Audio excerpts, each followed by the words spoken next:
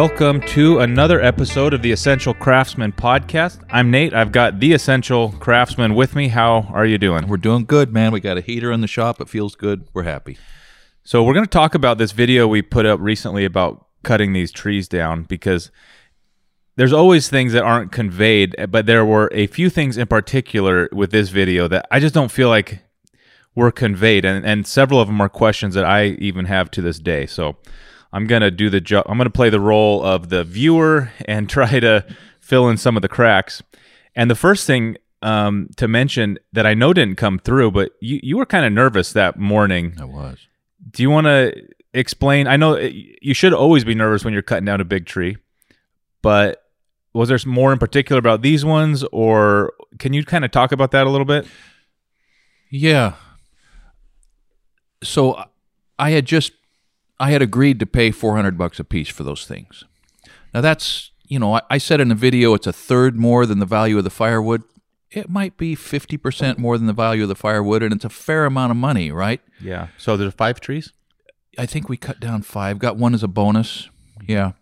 So it's like $2,500 or something like that. Somewhere in there, because I had a separate deal with Chris, who owned the one that the fence was in. Right. Paid him a little more because he was going to bring his excavator over and help us, and I'm really glad he did. That was really nice. Yeah. But I was a little nervous about that. I had never worked around Chris, and I knew that I would be underneath the boom of that excavator. I didn't know if he was going to have to push that tree over, so I was just a little edgy about engaging with him. Mm-hmm. But I was just nervous about getting those nice trees on the ground without barber chairing them. So we put a video out several years ago with similar trees, and we mentioned it. And they didn't barber chair maybe textbook, but there was a couple of them that definitely got messed up, right? Is that what you're kind of thinking back to? And I was up there before that day that you filmed, and textbook wrecked a couple of them. Oh. Before you got there, they blew up. Okay. Yeah. So you were worried that you're going to cut these trees and obliterate the nice lumber and have spend the money either way. Have firewood at 50% over cost, Got it. And so, and then it was the other thing about lots of guys around. I mean, Aaron was there, the owner, and Chris was there, and the cameras were there, and that is more than a little anxiety provoking, because you don't know exactly what's going to happen when you're cutting timber all the time. And I couldn't keep track of exactly where everyone was standing and all of that. And so, and I'm a bit of a worrier, so there's that. So it was a little nerve-wracking. So a barber chair, this wasn't explained in this video, but there are times when a tree is cut down where that hinge kind of reaches up and expands and obliterates sometimes a lot of the best part of the tree. Is that how you describe that? That's exactly right. Because like we mentioned in the video, the first log up from the stump is the value. Yeah. The second log is some value and the top is no value. But the barber chair happens right in the middle of the high value piece. And it's a split that's generated by the bending action of the tree across the hinge wood. As you're falling it, there's hinge wood that you haven't cut off yet. And as the tree bends across that, sometimes it's easier for it just to split vertically, and the split can go up there 8 or 10 or 20 or 30 feet. And then you've got all kinds of uncontrolled stuff happening up over your head, and you wreck the tree.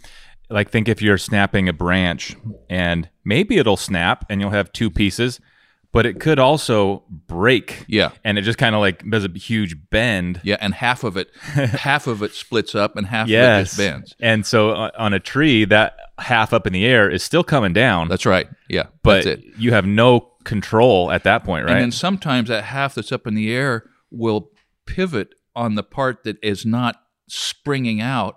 And now you got the tree essentially balancing just for a second 5 or 6 or 8 or 10 or 20 feet up in the air, and it's a hard thing to get away from. In fact, I'm remembering now as we're talking about this, my brother Brett was almost killed by when he was probably 11, my dad had him up helping him fall some timber. Now, I'm not vouching for the wisdom of that, but a small incense cedar barber chaired, and Brett was standing too close, and Dad said, "Run!"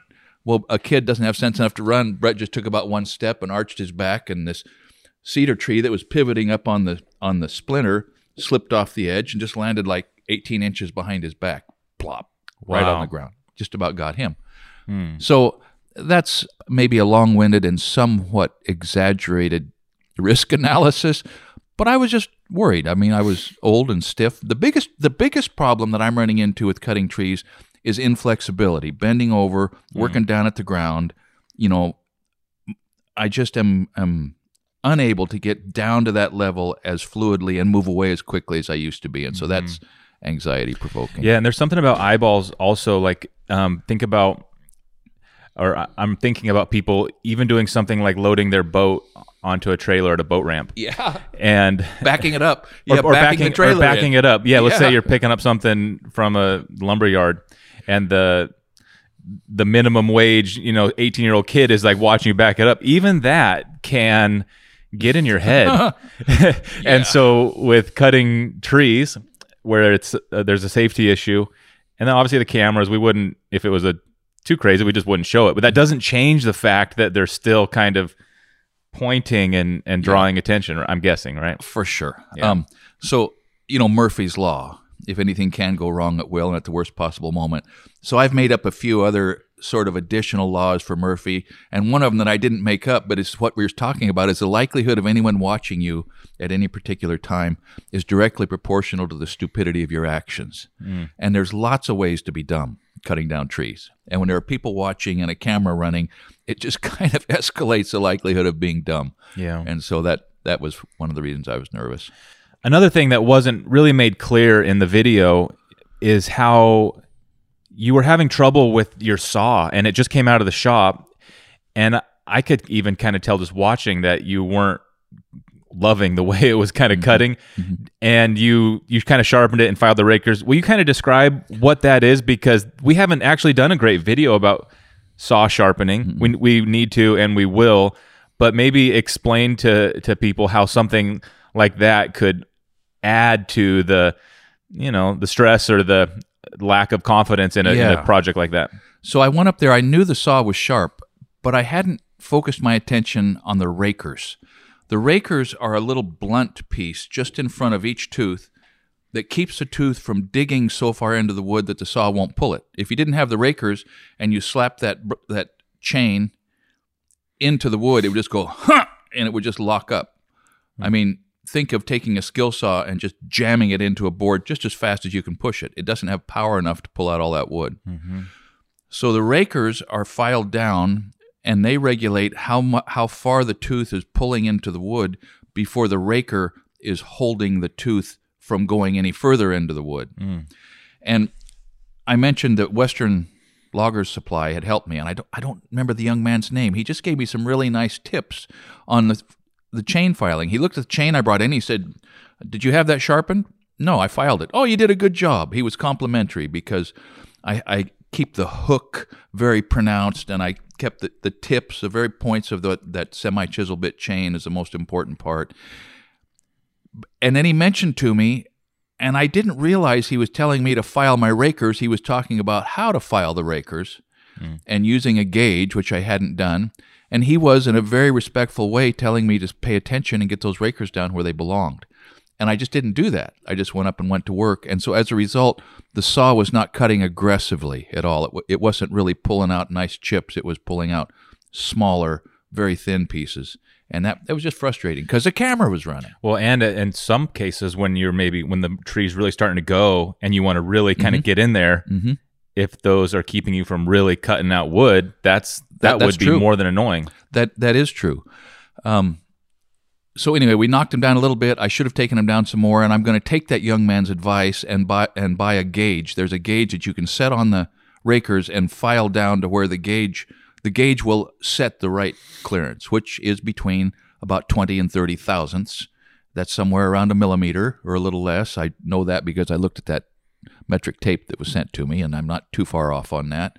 And then you can regulate how aggressive your saw cuts, and you can take the rakers down further with a shorter bar because you have fewer teeth in the wood. Oh, okay. So each tooth, there's only a certain amount of your saw only has a certain amount of horsepower. Yeah. And that horsepower is distributed along all of the teeth that are working at the time. Right. And so on a smaller log, on softer wood, on a shorter bar, your rakers can be filed back further so you can rip out more wood with each tooth. So I wasn't really tuned up on that. So the idea is as you sharpen a chain over the years, those little bits are getting smaller, and so maybe every few times of sharpening, you need to catch up with the rakers and bring them down also. Exactly right. I'm going to make this up because, see, I used to log, but I was never fully qualified. I was young, and I was just doing it to make a living. But I've been around people that are fully qualified, and my dad was fairly fully qualified, but he was more of an on-the-ground guy than a cutter guy. But I think about every fourth time or fifth time you file your saw, you ought to check and brush the tops off your rakers. Just keep them down there. And the way to check it is you just check your sawdust. And if you're not pulling out some pieces that are 1 or 2 or 3 or even 4 inches long, if it's all just little short pieces, your rakers are not filed down enough. All right. Well, let's talk about the logs themselves. And this is going to talk about, I guess the first part of this is bucking, because after the tree hits the ground, the next step is to cut it to length. And you're measuring that with a tape. Can you kind of talk about that a little bit? Because it seems like it's super important. And, like, for example, cutting a tree off at 20 feet versus 12, both are very useful lengths, but you got to decide right then, I guess, which direction you're going, or I need to explain how bucking works, and maybe how you did it here, and then compare that to how a big logging operation would approach it. Yeah, so what I was doing up there has almost no relevance or significance or similarity to how it's done commercially around here with the softwood, with the Douglas fir and the cedar timber, where you are cutting to lengths that are determined by the mill you're selling to. Different mills making different products want different lengths. And like I say, I'm not an authority. Buck and Billy Ray? Yeah, Buck and Billy Ray. Buck and Billy Ray is the guy to listen to if you want to see somebody talk about filing a saw, or probably log lengths. Yeah. But when we were selling to veneer plants, we were selling logs that were bucked in multiples of, if I remember right, 8'6", multiples of 8'6", plus some trim. Because when they peel veneer, that was the multiples they wanted. When you're selling to a stud mill, it's a different multiple length, and they have preferred lengths. And so the tree's on the ground, and you go out to buck it, and you're looking to see what log length you're going to take out of that log. Now, part of it, sawmills, well, I'm not ready to dive into scale, I guess, yet, but I will, because a small logger, where when you're cutting them and bucking them, you're going to make more or less money based on the amount of wood you sell. You tend to cut them as short as you can and comply with the mill's preferred log length. Because the shorter the log is, the more scale, the more overrun you get out of the volume that's laying there on the ground. The reason for that is logs are scaled by scaling bureaus around here, according to, here, usually the Scribner tables. There are several different sets of numbers describing wood volume in logs. The International Rule, Scribner tables, and there's another much earlier one that I can't even remember the name of. But around here, usually it's the Scribner volume calculations that are used. So think of this. If you've got a Douglas fir tree that's, let's say it's 16 inches on the stump, and it is, let's say there's 64 usable feet before it gets down to like 8 inches, although you can sell logs here down to 5-inch diameter.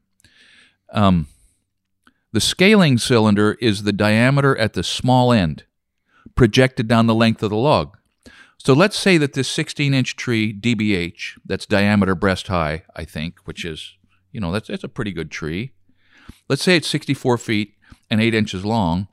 When it's 64 feet on the ground, you're only going to be paid for an 8-inch diameter log 64 feet long. But if you cut that into 232s, you're going to get paid for an 8-inch log 32 feet long, and then let me make this up and say it's going to be a 12-inch log, maybe 13-inch log, 32 feet long. The volume of a 13-incher at 32 feet and an 8-incher at 32 feet is more than the volume of an 8-incher 64 feet long. So in other words, that waste or the excess around the large end of the tree, you are not paid for it. It's the taper. And you're not paid for the taper. The mill's going to very often get a board or two out of it. They're going to get big overrun out of that. So you capture some overrun, which is scale above the volume according to the log scaling tables by shortening your logs. You capture some of the overrun. Yeah. And then the mills capture overrun by careful sawing techniques, sawing out the taper, using very efficient saw kerfs, so they take almost nothing for sawdust now. Yeah. And let's not forget that you pay for a 2x4 and you go home with 1.5 inches by 3.5. Yeah, that's just and theft. so the difference between the 3.5 to 4 and 1.5 inches to 2, if they can saw that carefully enough that the saw and the planer just takes dust, they're paid for logs for material that they don't have to sell. And so that contributes. Sawmills get overrun. Now, you don't have to believe this because I'm not sure it's true, but I think, and I remember, and my brother-in-law John Blodgett could speak to this, that overrun can exceed 100% in an efficient sawmill that's selling short logs, short boards, because they buy a long log, a 32 or a 24 is often a minimum preferred log length, and they bucket plus trim. That doesn't count the trim that's left on the logs, which is an additional 6 inches that they can use to cut it into its lengths. Okay, so when they bucket into the blocks that they saw their studs out of, and then add up the number of studs figured at 2x4, sold at 3.5 by 1.5 inches with the overrun and the taper, they can make a lot of money on the overrun that they buy from the logger, and loggers hate that. Well, I'm sure they pass it on, and that's why 2x4s are as cheap as they are, is because they're competing, and so it all shakes out. The loggers take the short end of the stick, though. The loggers certainly think so. Yeah. So, how much buffer, or if you cut a log off at 8 feet 6 inches, how exact does that have to be? Because I mean, even if you don't make a perfect buck, you might lose a couple inches. It doesn't have to be exact. But you shoot for 6 inches. 6 inches. Yeah, you shoot for 6 inches.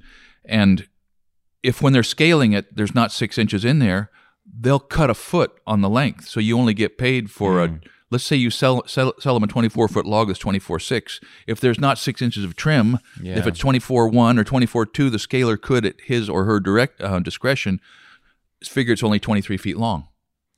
So where does a scaler exist in a mill? Are they kind of, when a log truck rolls in, he can't do this while they're on the truck, so they mark the logs and pull them off. And where does a scaler get this job done? Because these logs are all moved by machinery, they're all huge. Great question. How does that work? So, disclaimer, I was not a log scaler. I took a log scaling class when I was about 19 because I thought that would be a good job, but I lost interest. I just decided not to do that. My brother-in-law, John Blodgett, started out as a log scaler for the Southern Oregon Log Scaling Bureau, and my dad was a check scaler for Roseburg Lumber. So if I don't get to that, remind me of that. But to your question, the logs are unloaded by ginormous forklifts. They take the whole load of logs, they clamp the whole thing, they lift it up, and they drive out into the yard, and then they scatter them. They back up, dropping one at a time, and that load of logs is spread out to where the scalers who are on site can get to both ends. They can walk up and down each log, measure the length, measure the diameters, and now electronically they enter that into a little computer tablet that they have. It used to be that it would be on a pad, length, diameter, and grade. They're not just calculating the volume, they're calculating the grade. And so think of that. Those oak trees that I bought that we're going to saw up this summer, I picked those out of that stand because of how I perceived the grade of the lumber that's inside of it. There are defects that particularly the softwood have that have to be identified before the tree is purchased because it absolutely dictates the value of the lumber that's extracted. Defects are pitch seams, knot clusters, splits, breaks, shake as it's called, excessive stump pull when the when the tree is falling off is being pulled off the stump by gravity, those big splinters that can pull out of the center part of the tree, the scaler looks at the end, and if on a big premium number 3 peeler or number 2 peeler expensive log or a special mill or something, we might talk about those grades, if the cutter didn't get it cut off quick enough and it pulled splinters that are 3 feet long down out of that first cut, there's no board there. And so the mill doesn't feel like they have to pay for it. And so there are specific deductions that the scaler has to make for these different defects. And there's a lot of defects. Even like a bend, if the tree has a big bend. Excellent. A pistol butted log, that is where it bends over, that bends out of the scaling cylinder. They don't get paid for what's outside of the scaling cylinder. Yeah. And so there are deductions they can make in length or in diameter or in grade. And it has long been, well, it used to be a bone of contention before log scaling bureaus existed, because the logger was at the mercy of the scaling that was done by the mill owner. And obviously there's a conflict of interest there, right? Yeah. But now all of the logs that Dad and I sold were graded by the Southern Oregon Log Scaling Bureau. They are a third party. They are, and I will assert that they actually are, impartial. They're very professional. I know a lot of scalers, a lot, 3 or 4 scalers that have worked for them. They're ethical guys. And now women. I mean, there are plenty of women out there in the rain, in rain suits, with the tape measures and their tablet walking up and down those log lengths, grading those logs. And whatever the Log Scaling Bureau says and carefully records is the volume and the grade of the lumber dictates how much money changes hands. Now, they don't handle the money, but they provide the documentation of the value. Yeah, that's really cool. And they are incentivized to do a good job, Yes, because they are. when they do a good job, the mill and the logger can all agree, like, that's probably what it's worth. Yes. And that's really priceless, or just certainly valuable. It's a high value thing. Service. Think of a real estate appraiser. They're log appraisers, kind of. They're measuring and appraising, and it is serious money. There is a ton of money that is represented by the value of that softwood lumber around here. Oh, that's really neat. So let's talk about these logs in particular, because you kind of eyeballed and predicted that the quality would be high. They looked straight. They looked like there was no knots. Can you talk about what you were looking for and why you thought these we don't know yet, but yield the lumber you're looking for? You did a similar thing a couple years ago and opened them up, and it just wasn't what you're hoping. So is there just an element of uncertainty no matter what that is to be accounted for? There is. I looked those trees over pretty carefully, and there was very little visible defect. That is, there was very little indication outside at the bark of limbs or rot or splits or scars. There was not much could be seen. Now, in that video, if you look closely, you can see that there were some bumps, knot bumps. There were a couple of knots that could be seen, but not many, and quite a bit of distance and quite a bit of diameter. So mostly what I was looking for was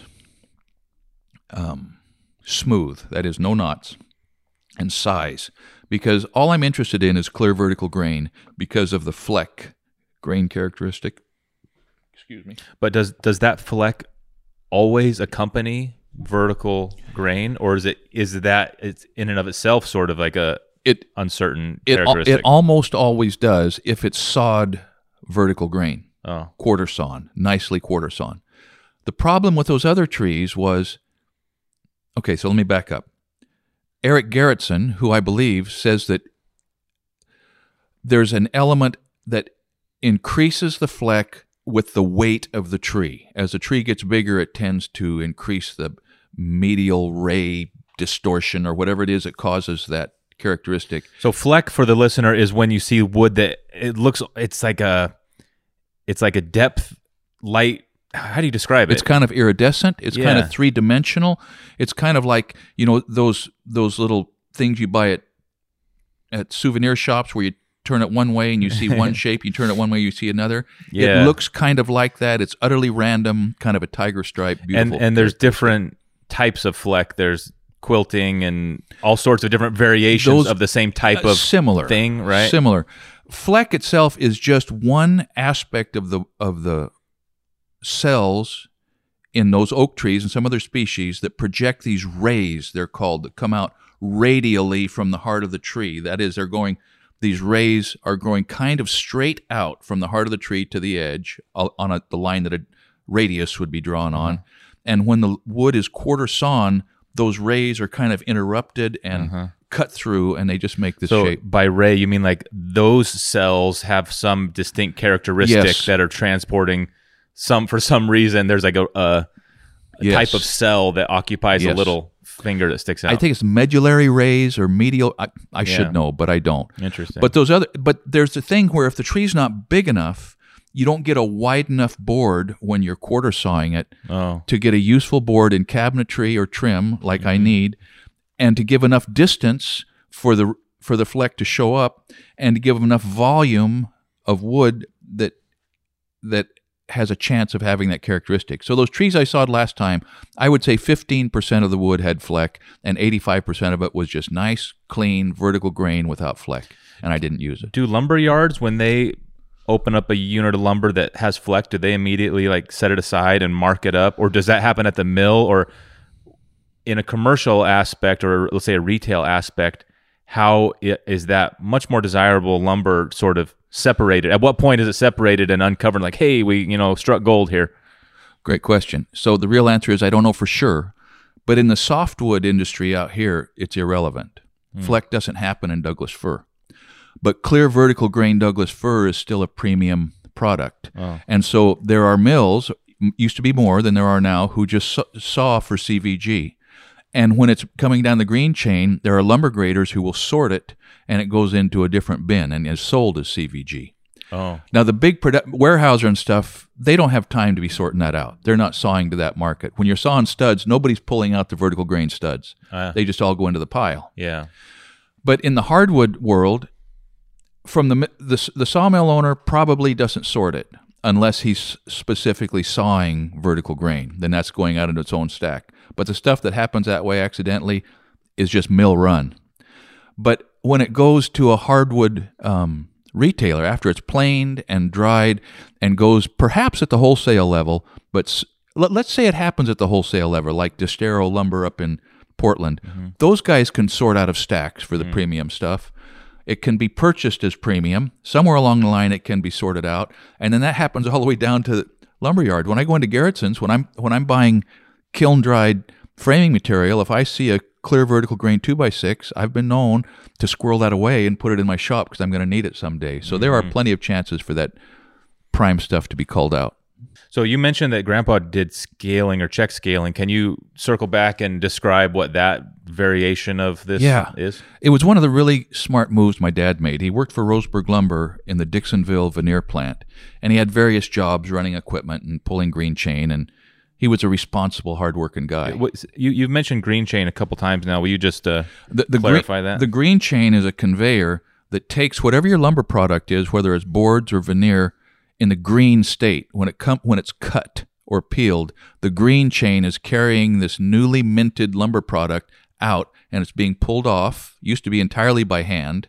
Often now it's still by hand. It's being pulled off and sorted into different stacks by people, typically young men, who are sorting it out at speed, and sometimes after it's been graded, sometimes before it's been graded, and they're pulling the heavy, wet material off of a chain onto a situation where a forklift can handle it. So it's the first step after the log hits the saw. That's right. It's a first step. Yeah. Okay, so he was doing all sorts of things, including pulling chain occasionally and equipment. Yes, and he got a chance to bid on, that is, throw your name in the hat. It was a union, Roseburg Lumber was a union shop. He got a chance to bid on the check scaling job, which is a guy who is scaling the blocks after they've been cut into the usable lengths as they came into the mill, as a way to sort of check not only what they were paying for out there in the yard, the scaling that had happened by the bureau scalers, but checking the volume of wood that was going into the mill compared to the volume of wood that was coming out.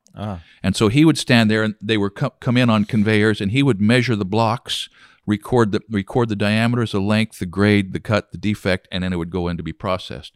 It was a good job. And so in his middle age, I don't know if he was 40 or what, he went to Umpqua Community College, took a log scaling course. He had been a logger, so he was familiar with all this, and he learned the details of scaling and worked as a check scaler until he bought a trucking company and left Roseburg Lumber. Isn't that funny? I'm sure that was right around the time you thought you wanted to do scaling. That's why. Isn't that funny? I had heard him talking about it, and he said, "It's a pretty good job. Those bureau scalers make good money." I thought, why not? That's what I should do then. Yeah, I'm going to do that. Yeah. And then I realized, no, my brain would probably short right out if I did that. It's probably pretty repetitive, just Very, looking at logs very day in, repetitive. day out. Soon there's nothing to think about except the fact that you better not make many mistakes. But you have to pay attention enough that it's not like you're just putting on some headphones or daydreaming all day or thinking about the weekend. No, you're not listening to podcasts while you're scaling. Yeah, that's rough. Well, I'm sure it's more automated now than it was then, and there's some amount of it's probably even less interesting because you're just punching a button. Okay, now there's another thing. Sometimes, and occasionally around here, now that the log size is smaller, logs are sold by weight. Trucks drive over a scale on their way to the mill, get a weight, gross weight, go in, they're unloaded, they drive over the same scale coming out, get a tare weight, and the mills are buying by the ton. See, also. That makes sense because the mill is using it's like Indians using a buffalo. Yeah. They're using every part of that, right. even if they mulch right. the sawdust and sell it to the landscapers. That's right. But that's cool. Yeah, it is.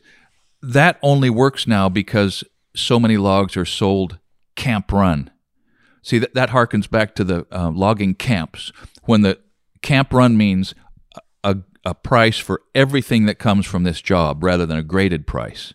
If you buy graded logs, then the scalers are determining whether it's a cull, a select cull, a number 3 mil, number 2 mil, number 1 mil, select mil, 3 peeler, 2 peeler, number 1 peeler. I think those are the grades. I may have got one or two of those wrong. You guys can correct me.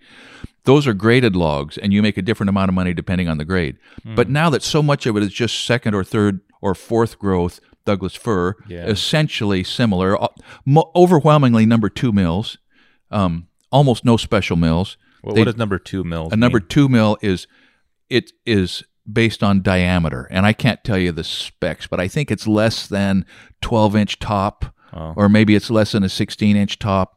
If it's relatively smooth, a certain number of knots, no big sap, no big sweep, it's a number 2 mil. Number 3 mil is rougher. 3 mils are kind of the tops where the diameter is smaller and there's more knots. And a special mill might be the first cut on a really smooth, something that there would be some clear lumber in that I think is over 20 inches in diameter. It's a scaling cylinder. Yeah. But mostly or often now it's just camp run and it's just volume that they're paying for or weight.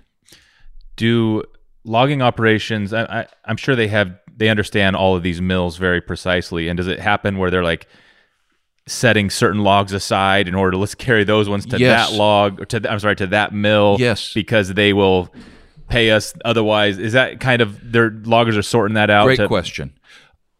Some loggers, if you get a really nice stand of second growth fir, gun barrels as they're called, they go up forever and not much taper. There's a market for selling poles. Think of telephone poles. So you can sort out the premium stuff because it pays much more money. Sometimes you sort a different species. You've got an agreement with Keller Lumber to sell them the cedar, and you've got an agreement with Roseburg Lumber to sell them the pine, and you've got an agreement with, whoever, Douglas County Lumber to sell them the second growth fir. But it goes even further than that. There are giant sort yards here up and down the West Coast, mostly up in Washington, I think.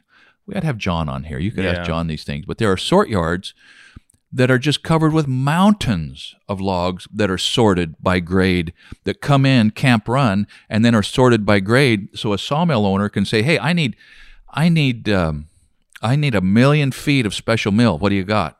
And then they can get trucks just coming from that sort yard, bringing down that specific log. Oh, that's cool. I don't know how often that happens. I don't know what connections you need to do that, but I know that sort yards exist, and they've got lots of work. It's a middleman who is assisting in this area of helping everybody maximize their product. Their stuff, efficiency. Huh? Oh, that's really cool. One other thing on this, there's a business here, Keller Lumber. It's been in one family for a long time. My dad sold logs to them when I was 15, setting chokers for him.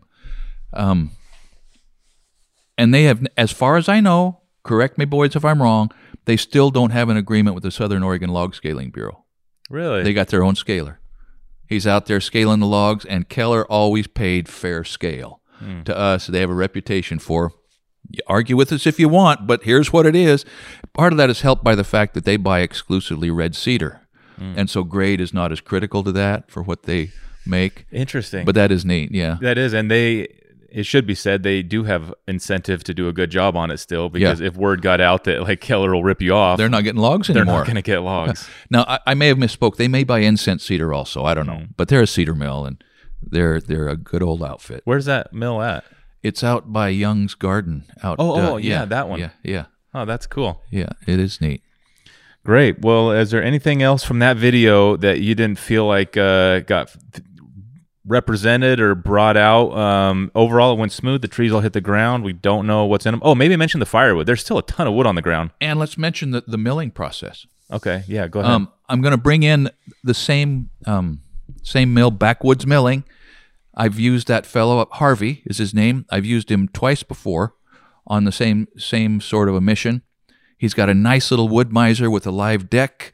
We're going to work hard and help him. He's going to know from the moment he pulls up that we're in no hurry, because the key to getting the scale out of these things is going to be to keep track of the orientation of the logs and then of the cants. He'll break them into cants, which is big, heavy, essentially beams, and then keep track of the orientation of the growth rings and turn those cants as often as we need to. It's going to take 2 full days, maybe 3, to get the scale out of those things. That wood miser is so much friendlier and more accurate than the old circular mill that I built as a kid. Yeah. It's a completely different animal. I'm going to get Cy up there with his cat, moving some of the logs around, and we'll pull the firewood portions off to another spot, and we'll go back several times and buck firewood out of that, haul a few trailer loads home. You're going to need some here. I'm looking forward to it, but it's going to be a slow motion, very carefully considered process. That was one of the reasons that I didn't get the scale out of the other logs. I had too many guys there on milling day. There was pressure, too much conversation, not enough chance to really carefully monitor what I was telling Harvey. He was doing exactly what I told him, right? And he was giving me his input, but it was all a little rushed, and we're not going to do that. And then we'll have to figure out how to get it to the planer and the dryer, and then where to store it. Yeah, that's great. All right, well, thanks everybody for tuning into this. It probably would make sense to get some lumber guy, maybe John, but someone who's paying attention to how these things happen now, because like all other big operations, I bet technology has really improved and changed the way these things are done to some extent. I don't know. I guess we'll find out. We'll find out. I mean, some of you have probably been laughing at some of what I've said, because it was 20 years ago that I stepped away from logging for my paycheck after I moved back up here from Las Vegas and bought in with Dad. Lots of changes since then. And I'm only sort of peripherally now a logger. I'm a builder guy and a blacksmith, but logging is a compelling and worthwhile, and it's a vitally important thing. I mean, logging has taken a terrible rap the last few years with the momentum of the environmental movement.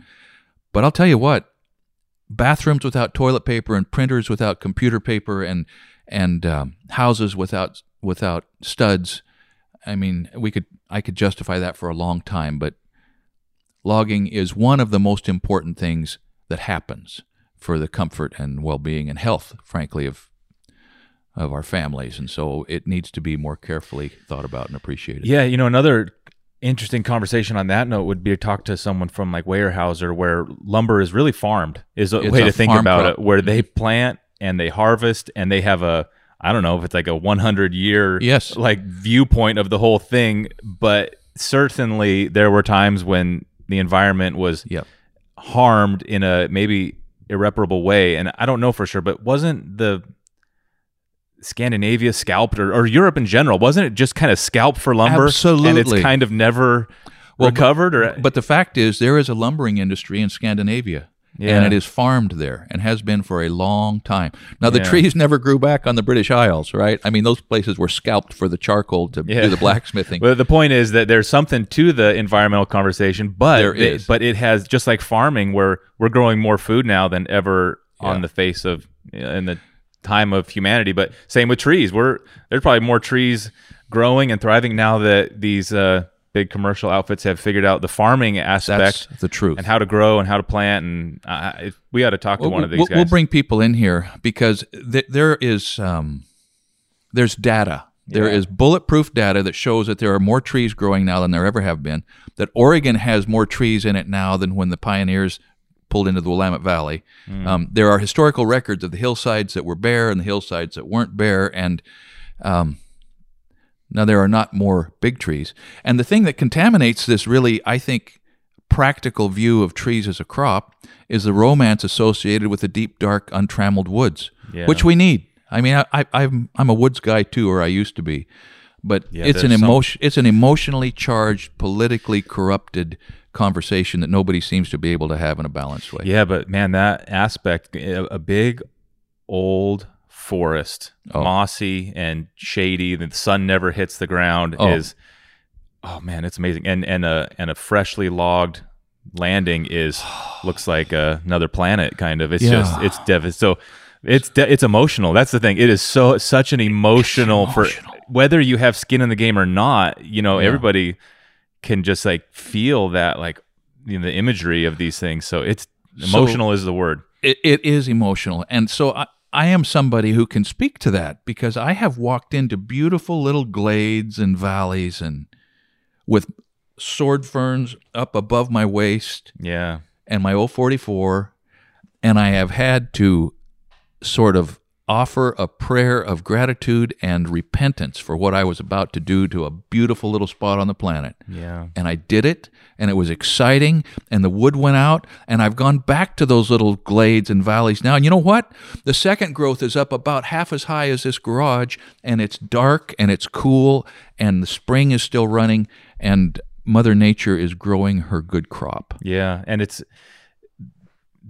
everybody can see the change in that glade and these forests. That's very obvious, but it's hard to see what our world would be like if lumber cost 10 times what it does right now. If just the price of wood products was 10x, it's hard to see what that would make our lives like. Maybe we live in concrete houses. Who knows? Who knows? But it's easy to see the freshly logged comparison. It's hard to see what our life would be like without these wood products. It's really great that this technology is now allowing farming of it, and it's better than it used to be. I think everybody could agree. Way better than it used to be. Yeah.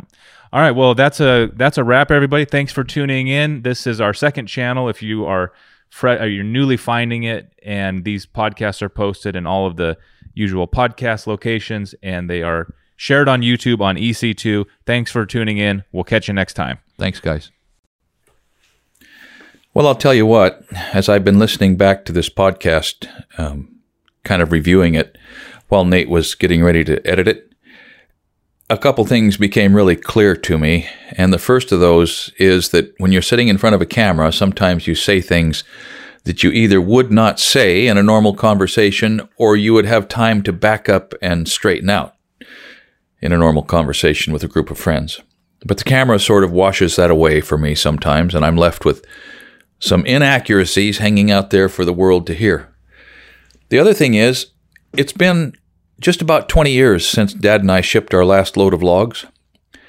And during the intervening 20 years, I've done lots of logging activities, and I've cut down trees, and I've yarded things, and I've been around it. I mean, I live in Douglas County after all, and I own chainsaws, and I like to do that. And my friends have trees alongside their houses and all of those sort of perhaps unwise reasons to get out a saw and cut something down.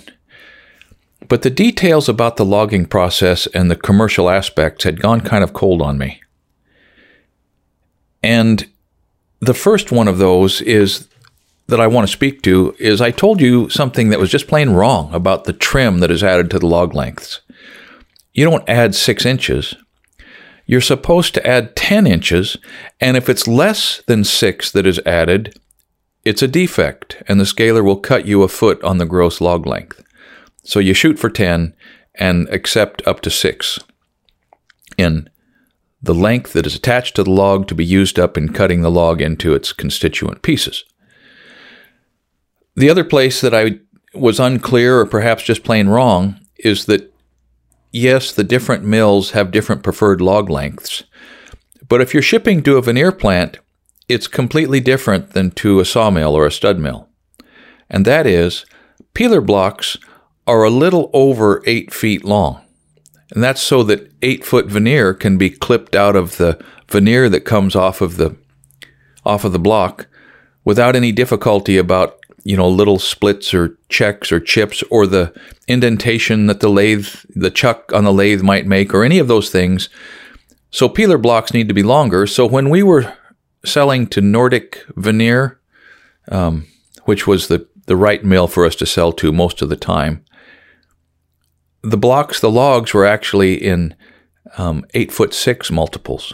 So we were selling, a lot of 17s we would ship. And the longer logs would be graduated upward in the same dimension. But that's different than when we were selling to Roseburg Lumber or Douglas County Forest Products or the places that just make boards out of the logs. To those places, it was in 8-foot multiples, and they had specific lengths that they really didn't want them shorter than. Those guys don't like short logs for the reasons that I talked about, and everything was in 8-foot multiples plus 10 inches of trim. As I think about this also, part of the reason that I'm not quite up to speed on this is because Dad handled all of those agreements. He had been a scaler. He was an older guy, commanded a little more respect. I was mostly just horsepower. And so Dad was instrumental and key in all of these aspects of our business. And so I guess that's one of the reasons that I'm not quite conversant. Just a couple other things, mistakes or oversights. The defects that I talked about were primarily defects around the way the tree grew, right? Sweep and pitch and size and knot clusters and excessive taper and all of those things. The tree just grows that way and you sell what you've got. But there is another very prominent defect around here that's called conch or speck, white speck. And it's a fungus that attacks Douglas fir. Now, it doesn't happen too often in young trees. I mean, young, vibrant, growing trees are not as susceptible to conch. It's got to be an older tree. And you can spot it before you stick your saw into the tree. You look up, 20, 30, 40, 50, 60 feet, however high you can sort of scan the trunk of the tree. And you look for these clamshell-shaped growths of fungus kind of hanging off the side of the tree. They're a brownish or a dark gray and kind of a cream color. And when you see that, you know that the fungus has attacked the tree and the heartwood is rotting. And the first step in that rot is a uniform distribution of little white specks, white speck. And if that is the point of the degradation of the tree, you can still sell it as a select cull, or at least you used to be able to, because sometimes it could be peeled and used as center core and cross core and different applications where people couldn't see it. But if it's any further advanced than that, it's just a cull, and there's no value, and the chip market doesn't support much of that, and so conch is a real problem on big wood. I think I misspoke a little bit. A 16-inch diameter stump, or DBH, is not going to make two 32-foot logs. At least in my memory as I think about it, it doesn't seem likely now. And then the last place I stuck my foot in my mouth was about log grades. I don't think there's number 3 mills, number 2 mills, and select mills in the small log market, but there's no little number 1 mills. I don't know why I said that. There's number 1 peelers. It's the best possible log you can find or cut or sell. Very expensive. Number 2 peelers, number 3 peelers, and then it drops down to select mill. So that's probably not the only false doctrine that I peddled in this podcast.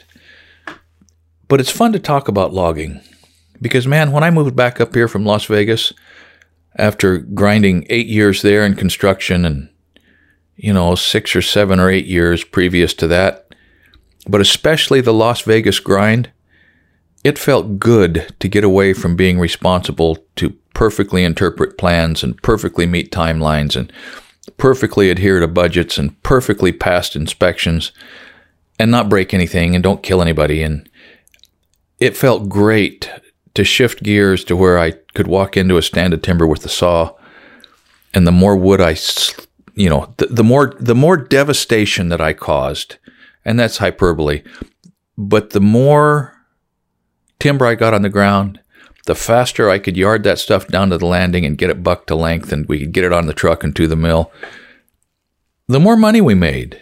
And it was good money, and it was good work.